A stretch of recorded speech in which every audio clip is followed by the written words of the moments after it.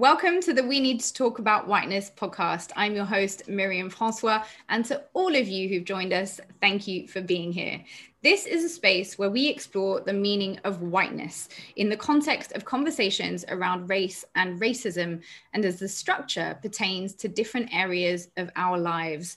Why whiteness? Well, very simply, because as someone racialized as white myself, I want to explore the meaning and impact of whiteness at our current juncture. What does whiteness mean? And does it matter? Every episode, I'm joined by a guest who offers unique insights into these questions and many more. Today, I'm joined by one of the UK's leading environmental voices, the writer, activist, and author of Climate Change is Racist, Race, Privilege, and the Struggle for Climate Justice, Jeremy Williams. Jeremy, thank you so much for joining us. Thank you. Thanks for being here. So I guess before we get into it, I wanted to understand a little bit about you and a little bit about your own journey. How did you come to be so interested in this particular topic? What's your story? Yes, well, it's one that goes back a little way, really, in that I grew up in Madagascar and then I was sent to school in Kenya. And so I grew up as a white person in Africa and as a minority, basically, a very privileged minority, as you are as a white person in Africa. So I had engaged with the idea of whiteness quite early on in my life. And then I kind of put it to one side, I suppose, when I moved back to Britain as a teenager and was white in a white culture and blended in seamlessly. And then I came back around to thinking about race through my work in climate change. And when I came to see just how there's this massive racial divide in climate change that's almost never talked about. So I sort of come in sideways into the race debate from climate change. And you say in the book that obviously the title is Climate Change is Racist. You say that you started off the research for this with a question mark at the end of that. So I'm going to ask that question to you. Is climate change racist? And if so, how? Yes, well, so I started off with a file on my computer called, is climate change racist? Because it's a question that I had for myself. And the reason I'd asked that question is because I had put together these two images, an image of a map of the world with all the countries sort of marked up for their carbon footprints. And then alongside it, I'd put a map of the world that showed climate vulnerability. And I'd never seen the two maps side by side until I kind of put them together. And then I realized that they're almost like negatives of each other. So in one, you see that all the countries of the world that have the biggest carbon footprints are white countries, the countries of the north, along with Australia, and Japan, and a couple other places. Yeah. White majority countries, yeah. And all the countries that are most vulnerable are places that have majority Black and brown populations. Mm-hmm. And you go, but hang on a second. The people who've done the most to cause climate change are the last to suffer from it. And the people who are suffering now already have done the least to cause it. And my initial thought was, well, there's clearly a different outcome here for white people and for people of color. Is that racist? And at the time I thought of it, I'd never heard anyone make that connection. I'd never heard anyone say that climate change was racist. Mm-hmm. And then you because a whole load of people who had been saying it for quite some time. Exactly. And it's not because no one ever said it. It's just that I'd never heard anyone say it because in the circles I move in, that's not something that's visible. So I started looking at this, and I had to do an awful lot of reading about racism in order to understand how climate change could be racist, because the definitions that were given of racism, certainly growing up in Britain, are that racism is about personal prejudice. So, if I go out into the street here in Luton and shout abuse at somebody, that I'm being a racist. You get racist football chants, booing the footballers taking the knee. That's racism. The idea that institutions can be racist is not something that's well understood, in my experience, by white people. Contested, yeah. Yeah, although it is well understood by people of color. And so we have these differing definitions of racism. Once I started to look into this and understood how institutional racism works and then how structural racism works, you go, okay, so this is how climate change is racist. Obviously, climate change can't have prejudice. It's not a person, but it's about outcomes. And the outcomes from climate change are very different for people of color, and therefore climate change is racist.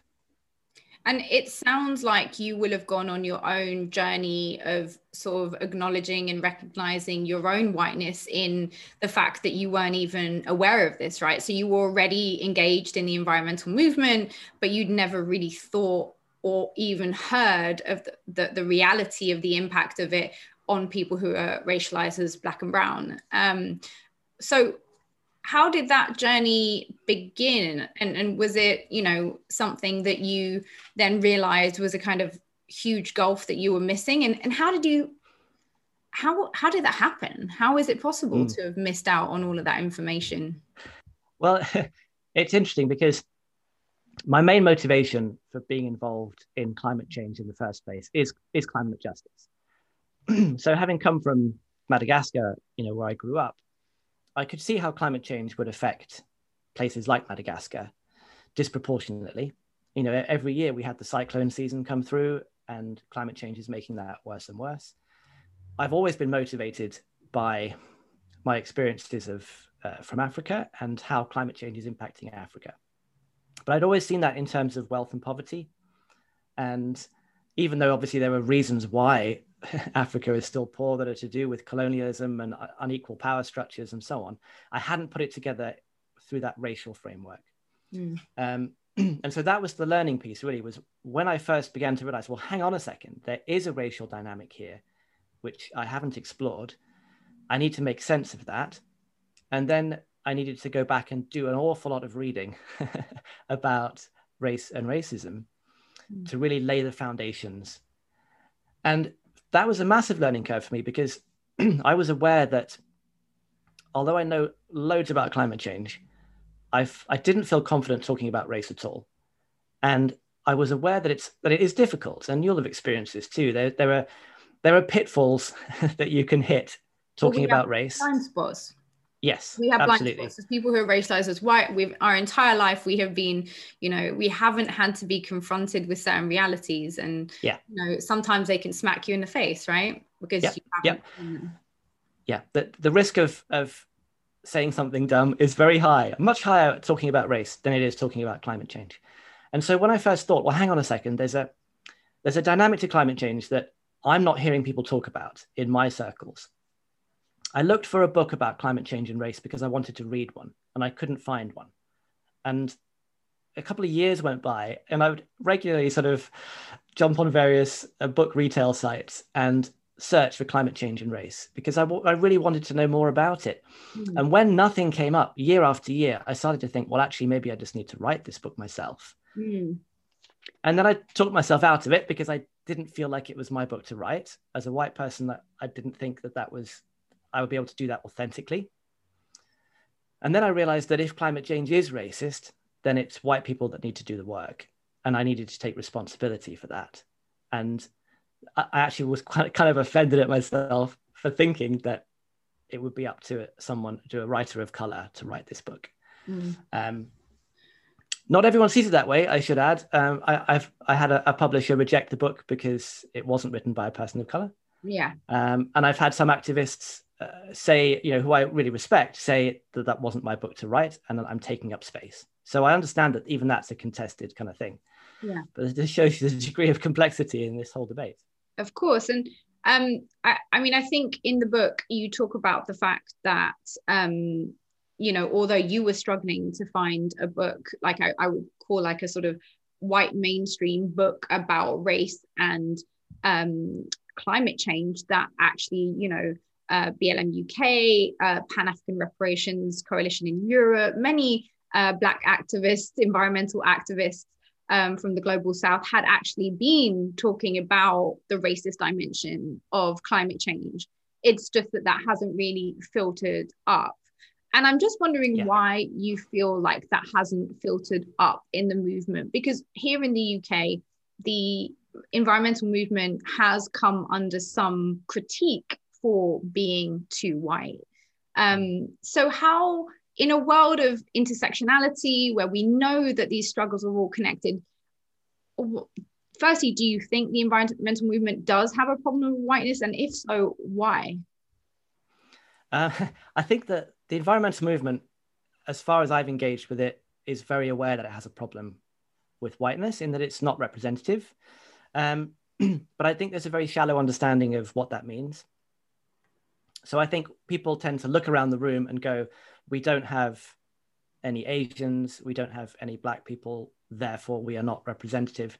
Whereas I want to drill a little bit deeper than that and say, it's not just about who's in the room, it's about the issues that you're talking about, it's about the causes that you support, it's about who is prioritized in terms of the actual risks of climate change. Right. So just for example. Yeah, a bit like the reckoning that feminism has gone through, right? White feminism had to realize that the center of feminist concerns couldn't possibly be defined by the concerns of white women. Yeah, and that's the huge insight from intersectionality and beginning to bring in those perspectives. And that I think is just beginning really in environmentalism as a mainstream kind of thing. It's always been there in the environmental justice movement, which is very much a Black-led movement, but that's just beginning to filter in now. And it forces you to ask different questions. So just to give you an example, the number of times that you go to a climate change protest and people are saying, we need to do this for our children, we need to do this for our grandchildren and for future generations. And there's part of me that's kind of screaming inside going, Madagascar was just hit by a cyclone last week. You know, thousands of people will have lost their homes. It's not about our grandchildren. I mean, it is about them too, because climate change is a global issue and it will affect everyone. But we're still able to hold it at a distance because it doesn't directly affect us. Because whiteness means the empathy stops at the color boundary. Their children aren't our children, aren't our concern. Is that... That's part of it. Another big part of it is just that Africa, which is the continent that is going to face the greatest risks from climate change, is just invisible generally. So there is an empathy gap, and I discussed that in the book. But also, like, we don't get news from Africa. We don't, people talk, I'm doing it right now, talking about Africa as one big place. We couldn't name all the presidents of African countries. Most people haven't been to Africa on holiday, other than maybe some kind of safari or something. We're fairly ignorant about it. And this is a really key thing with, therefore, the voices that you hear from Africa around climate change. And one of the things I'm most struck by is you just almost never hear an African perspective on climate change within the broader climate movement. So I was really excited this week to read a new book called The Bigger Picture by Vanessa Nakate, who's an activist in her 20s in Uganda.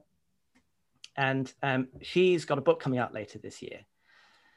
Yes, The Bigger Picture, which talks about the need for new African voices in the climate change debate. And it's got a UK publisher, it's got a global release, and it's a great book. I really enjoyed it and I heartily recommend it.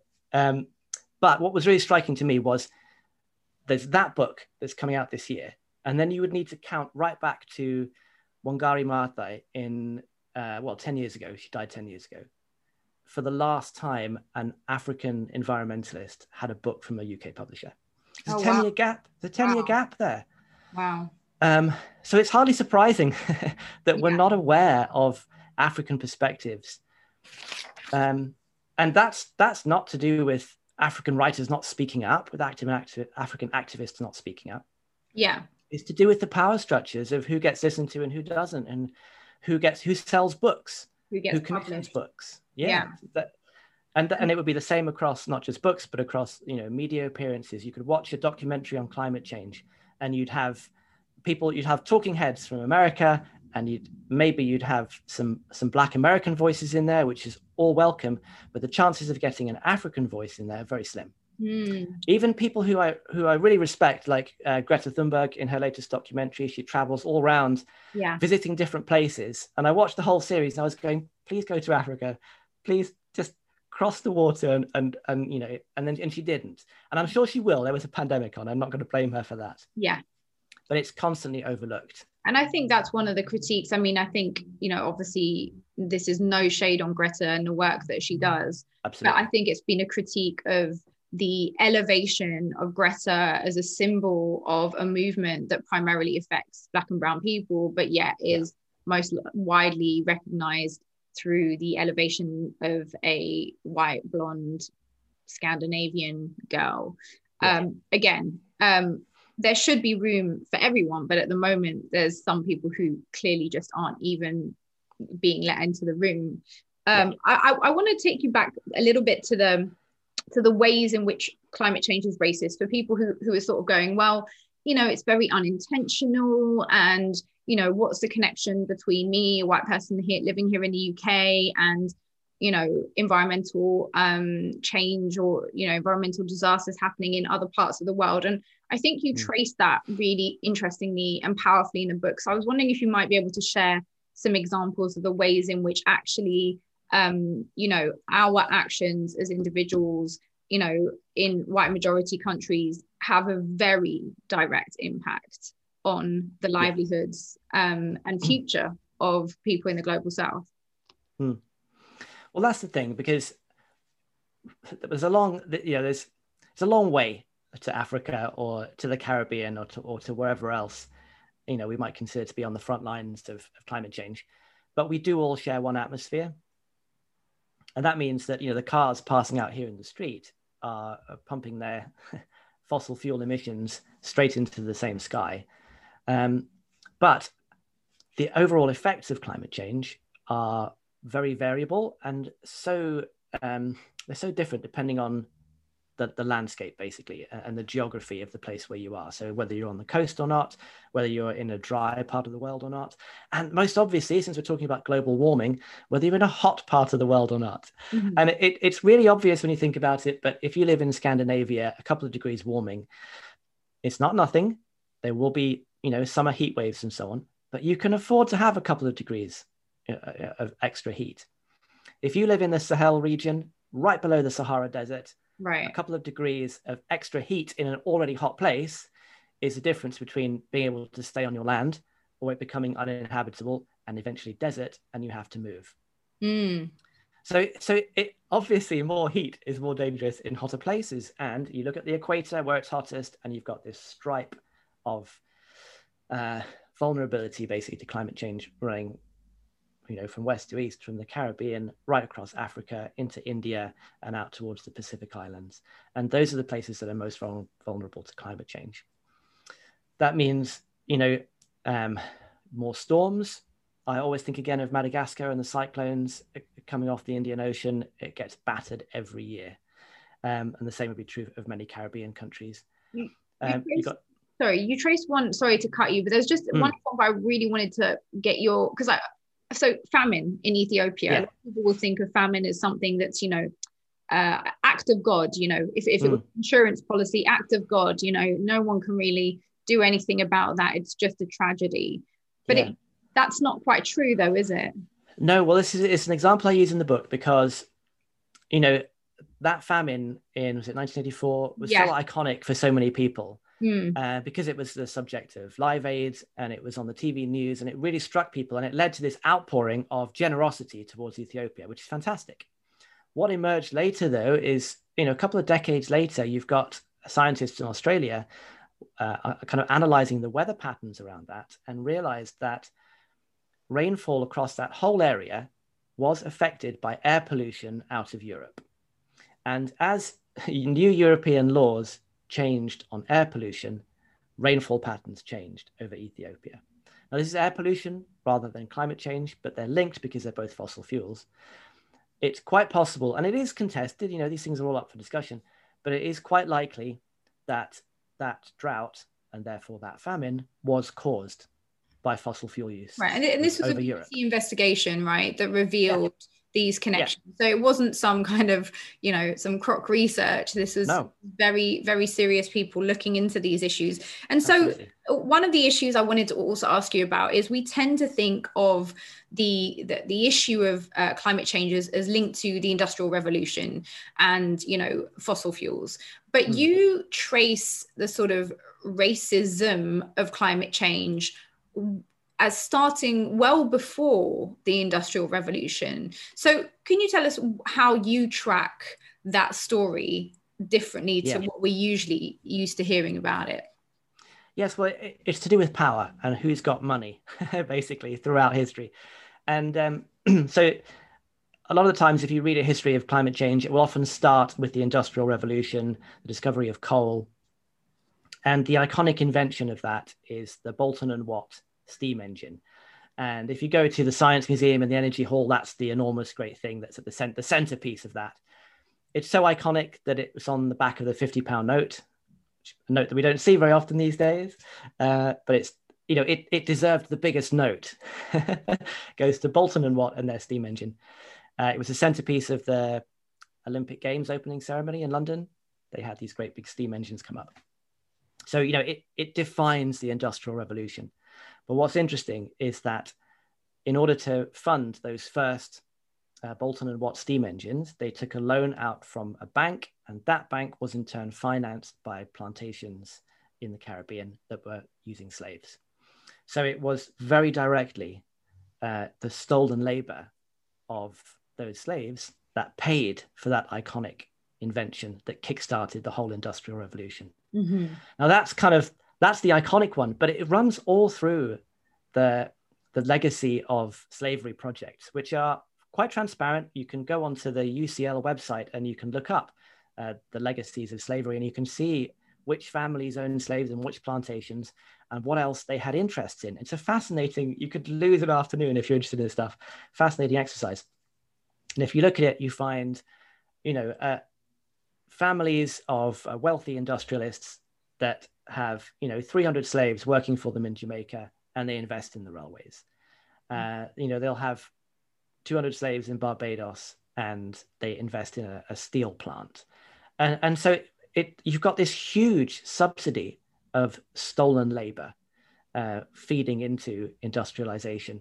And that's not just the money, it's also the resources, because once you get those mills up and running in places like Manchester, they're making the money out of cotton, which is coming from slave plantations.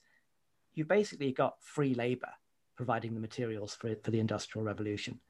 So you could argue, if you really wanted to, that maybe industrialization would have happened without slavery. But in our version of history, it didn't. It is fundamentally connected. And that means that you have a continuity from slavery through to empire, through fossil fuels and industrialization, and through to climate change. And the key thing in all of that is that it's always the same people winning. It's always wealthy white people at the top of that tree. And the same people suffering today from climate change are the same people who were suffering 200 years ago, 300 years ago. And there's a continuity there, and it's worth exploring more and highlighting, and maybe in time coming to see this in a more holistic fashion. I thought that was a really interesting point in the book. You also see climate denial as a form of white privilege. Can you unpack that for us?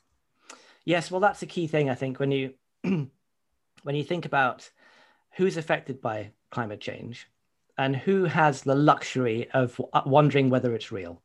I get this on Facebook still sometimes. I'll say something about the climate emergency and post a picture from an Extinction Rebellion protest or whatever. And somebody will post underneath, what emergency?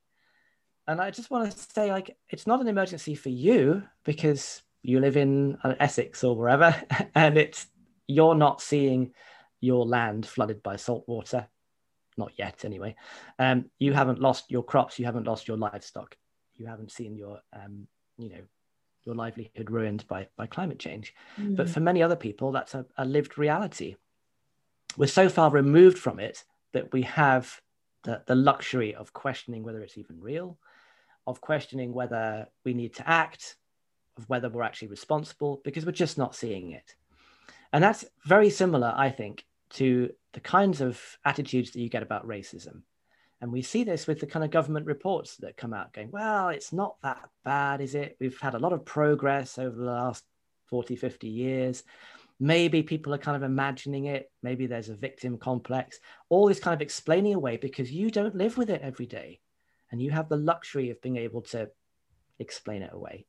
So I think there's a real overlap there between white privilege and climate privilege and male privilege as well, which gets all mangled up in there. You look at who's most likely to be a climate skeptic, and it's overwhelmingly men, and men of a certain age as well. There's a generational divide there too. Yeah. And one of the areas that I thought was really interesting in terms of how we, as societies, respond to the calls that are increasingly urgent, right, from the global south. So, we hurricanes destroying water levels, submerging entire people's homes. So it feels very urgent if you're actually listening to the people on the front line of it. But you connect and I say our as in white British or white European people's inability to really take on board that urgency with something called the empathy gap. And I presume you've done some research into the empathy gap based off the book. So do you want to tell us about the empathy gap and how you think that functions in terms of how white Europeans respond to climate emergencies or the climate change more broadly? Yeah, it's a tricky one. I was kind of horrified when I read about it for the first time, and it both makes sense and also appalls me at the same time. Yeah, because what basically the empathy gap is, it's folk wisdom in a sense that, birds of a feather flock together kind of stuff. But it basically means that we relate to people who are more like us. So it's easier for us to feel empathy for people who are very similar to us. I think we see this in the news all the time. If there's a fire or a flood in somewhere like Australia or in the US, where it's white people like us, white middle-class people who drive cars and have fridges and that kind of stuff, we empathize, and the news is full of their stories. When those same things happen to people, to Black and brown people, the empathy doesn't trigger in us, and we don't relate as well. So I was doing some research around this, and it's one of those things that they do different psychological experiments. So one of the experiments was kind of wiring up volunteers so you could test their reflexes to watching someone in pain. So as humans, we have a natural response when we see someone in pain. And so they showed people getting an injection, and everyone kind of quivers a little bit when needles come out. And so they showed white skin, a needle piercing white skin, and then Asian brown skin, and then black skin. And they monitored people's reactions to it. And what was really interesting is that people kind of shuddered more at the needle piercing white skin. So white people or everyone? Well, this is a really interesting thing. So you would think white people responded to the white skin and that Black people would have responded to black skin. But what's really fascinating is that Black people also responded more to white skin. Because that's how whiteness works, right? Exactly. It's like a system that indoctrinates everyone that's in it, but obviously operates differently in terms of your power. You also mentioned the idea that historically there was a view, particularly during slavery and colonialism, that Black and brown people didn't feel pain in the same way. So tell us a bit about the research you did around that. Yeah, so that's the thing. When you look back at the history of slavery, there's always been explanations for why it's okay. And the origins of racism, because it is a social construct, they come about around the same time that slavery really starts to take off. And basically, the whole idea of racism and of racial hierarchies is created in order to justify slavery, both with sort of Dutch slavery and then with the British Empire hot on its heels. And so, right from the start, you've got people saying, well, white people are the pinnacle of humanity. And then you've got, different people do different hierarchies with, Native American and Chinese, all the rest of it. Although it's always, whoever's doing it, it's always Black African bodies at the bottom for some reason. And then you say, well, it's because their brains are less developed. They don't have family networks and don't respect marriage the way we do. And all sorts of horrendous cultural racist tropes that we've seen trotted out many times. And one of those is that they don't feel pain, and therefore it's okay to punish them in the ways that slavery is notorious for. It's deliberately dehumanizing people, and it's often dressed up in sort of weird pseudoscience, but it's ultimately just racist, legitimizing something you've already decided to do. But lots of people will think, oh, that's just, that was then, that was when it was the time of slavery that people used to think like that. But no, you say in the book that actually the legacy of that way of thinking is that today, when we see suffering because of climate change, but it could also be for other reasons, white people just cannot empathize in the same way. It has left a long echo, to the point that there's a whole raft of research around health outcomes that I haven't dived into, but that I'm aware of, where people of color get less pain medication. They get a lower dose, and they get it slower because there's this unspoken, usually, assumption that they can handle more pain. So those kind of ideas have left a very long echo. And I think that's part of this idea that we find it difficult to empathize. I don't think that's inevitable by any means. I think you can build empathy. And there's some great books on that, as that are out there as well. I think empathy is built when we see people's stories, and there's all kinds of ways of engaging with each other. And so just to say some of the things that I've found helpful, I love reading fiction. I love reading anything, to be honest, but reading fiction by Black writers, and just sort of going deep into lives and cultures very different from mine. And you can't help but begin to see things differently. Movies about Black lives. And I'm not talking about Black characters in a white world necessarily, but movies that really kind of commit fully. So one of my favorites, for example, is The Queen of Katwe. There's no white people in that entire movie. It's just an African movie. I suppose this is one of the big questions around the wider issue of what we call representation, which is so often co-opted as diversity, but actually in its essence is about if there was an equal representation of people on their own terms, not filtered through a white lens, that we would truly see people for who they are and not see them in relation to ourselves, which I think is one of the main problems with whiteness. Is it's always that there's a relationship of power within that lens that infects, every aspect of life. I want to, there's two things I want to get on, and I'm just conscious of time. One of them was the idea that actually climate change in the US, there's a much bigger conversation than there is here in the UK already around the domestic impact of climate change along racial lines. I think a lot of people might sort of more or less consciously realize that poorer residents are more likely to live closer to, say, environmental waste sites. But from, what you say in the book, this is almost systematic and systemic, that Black and brown people are consistently on the front line, not just abroad in the global South, but right here in the UK and in our countries here in Europe as well. Can you tell us a bit about that? Yes. So one of the things that I find really interesting is that the environmental justice movement began in the States and kind of grew out of the civil rights movement. And there hasn't really been an equivalent level of research in the UK. And so as I was researching the book, I constantly kind of bumped up against the limits of what had been done in Britain so far. But because it is a systemic issue, that there will be greater exposure to risks from people of color.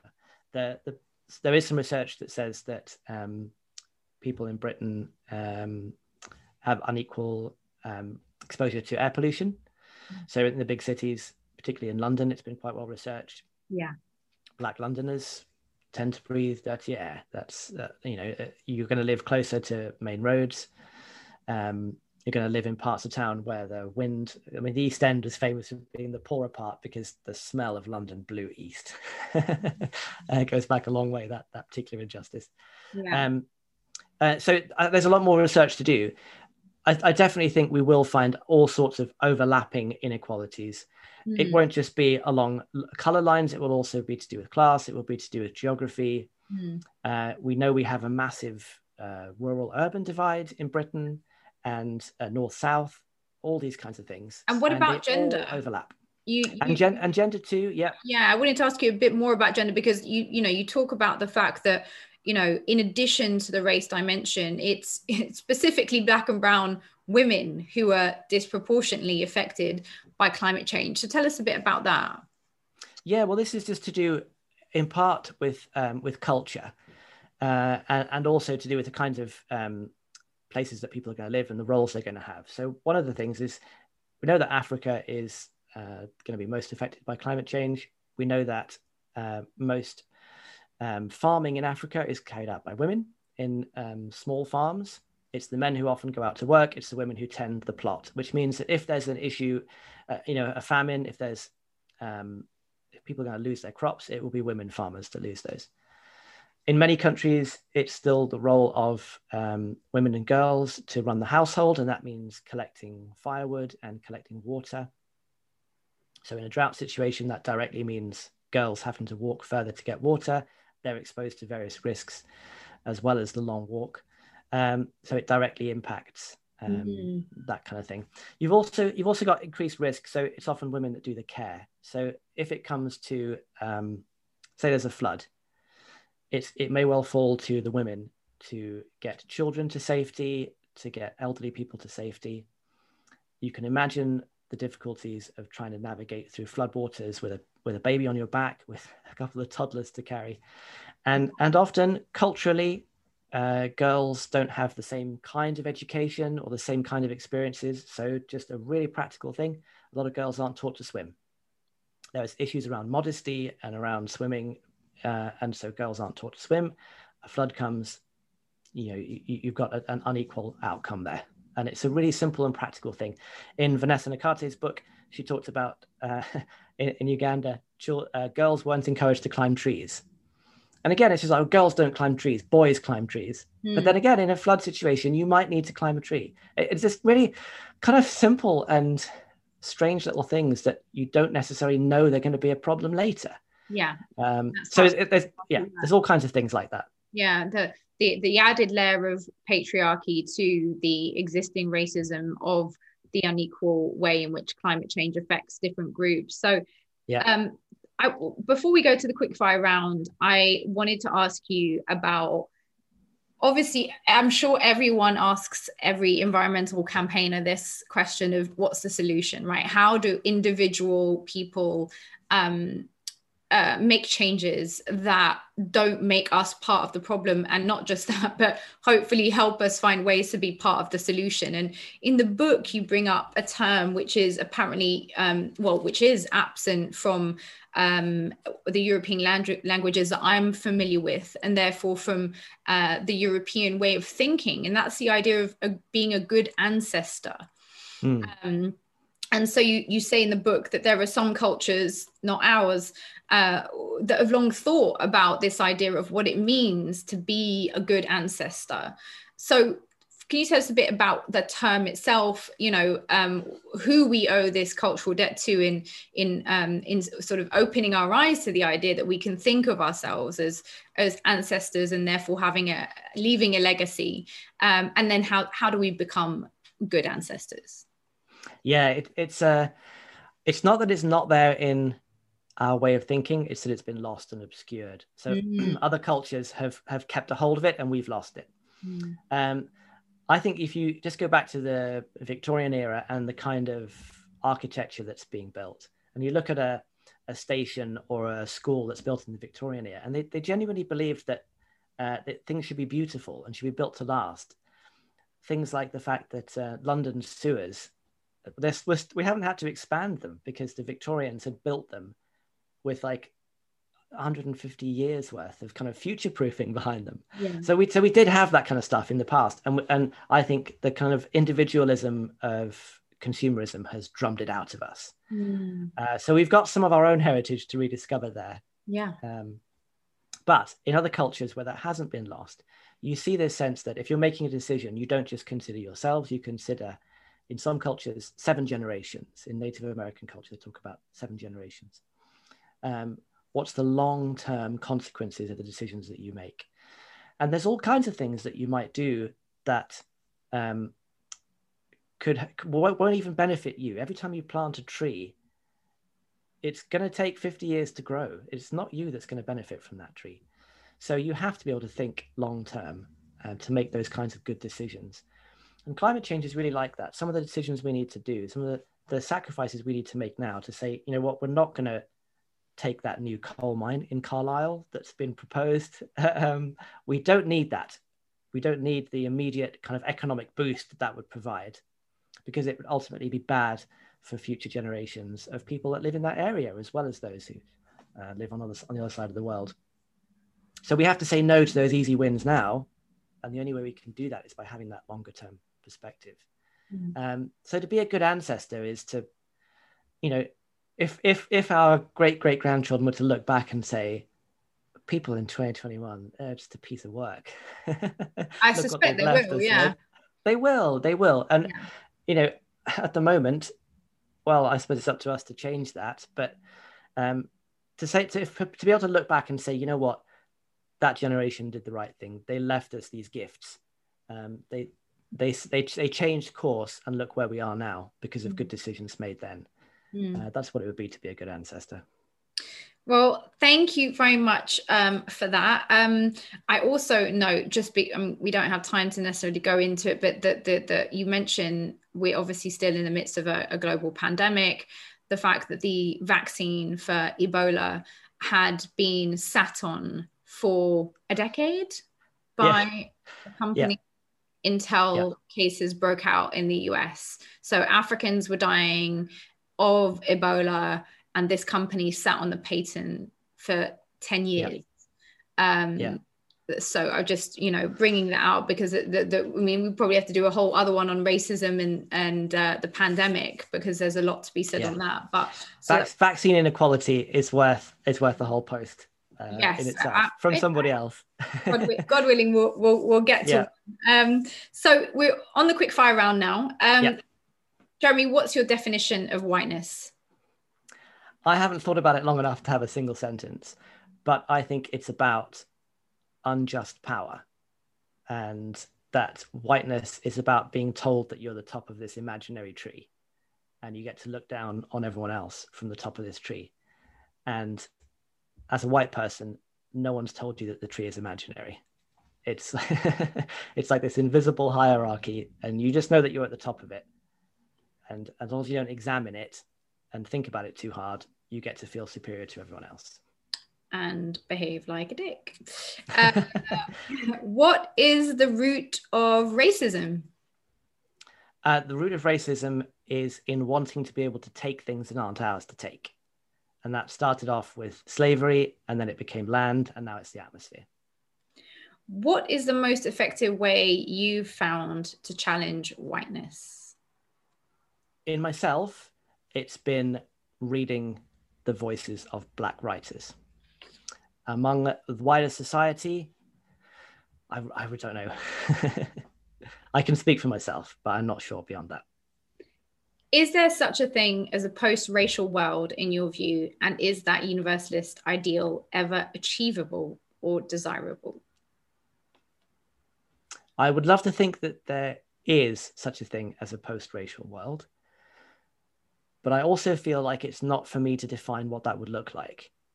I feel like I want to hear that from the people who've been on the receiving end of racism to tell me what a post-racial world looks like. Because a lot of people like me think we already have one. And that's clearly not the case. Right. So I want to leave that in their court. Is whiteness a useful conceptual tool in conversations on anti-racism? I look forward to the day when it won't be, but right now I think it really is. And it allows us to talk about racism as structural and our own complicity within it. But I do understand why it's very uncomfortable for people. Well, thank you so much, Jeremy. If people want to connect with you and your work, where can they find you? Yes, so I write a blog, which is called The Earthbound Report, and that is www.earthbound.report. And I've been running that for 12 years now on all sorts of different angles on sustainability, race being one of them, but lots of others. And then the book is Climate Change is Racist. So there we go. That's what it looks like. And please do read it and discuss it with people. And where do you have a bookseller of choice you'd like to recommend to people? Well, if you go to Earthbound Report, there are links there to buy it from bookshop.org, which would be my preferred place for people to get it, because the richest man in the world doesn't need any extra money. Said it, not me. Jeremy Williams, thank you so much for your time. Thank you to all of you for joining us for this episode of We Need to Talk About Whiteness. Please do subscribe on iTunes, Spotify, and SoundCloud, and join us next time for more conversations on whiteness.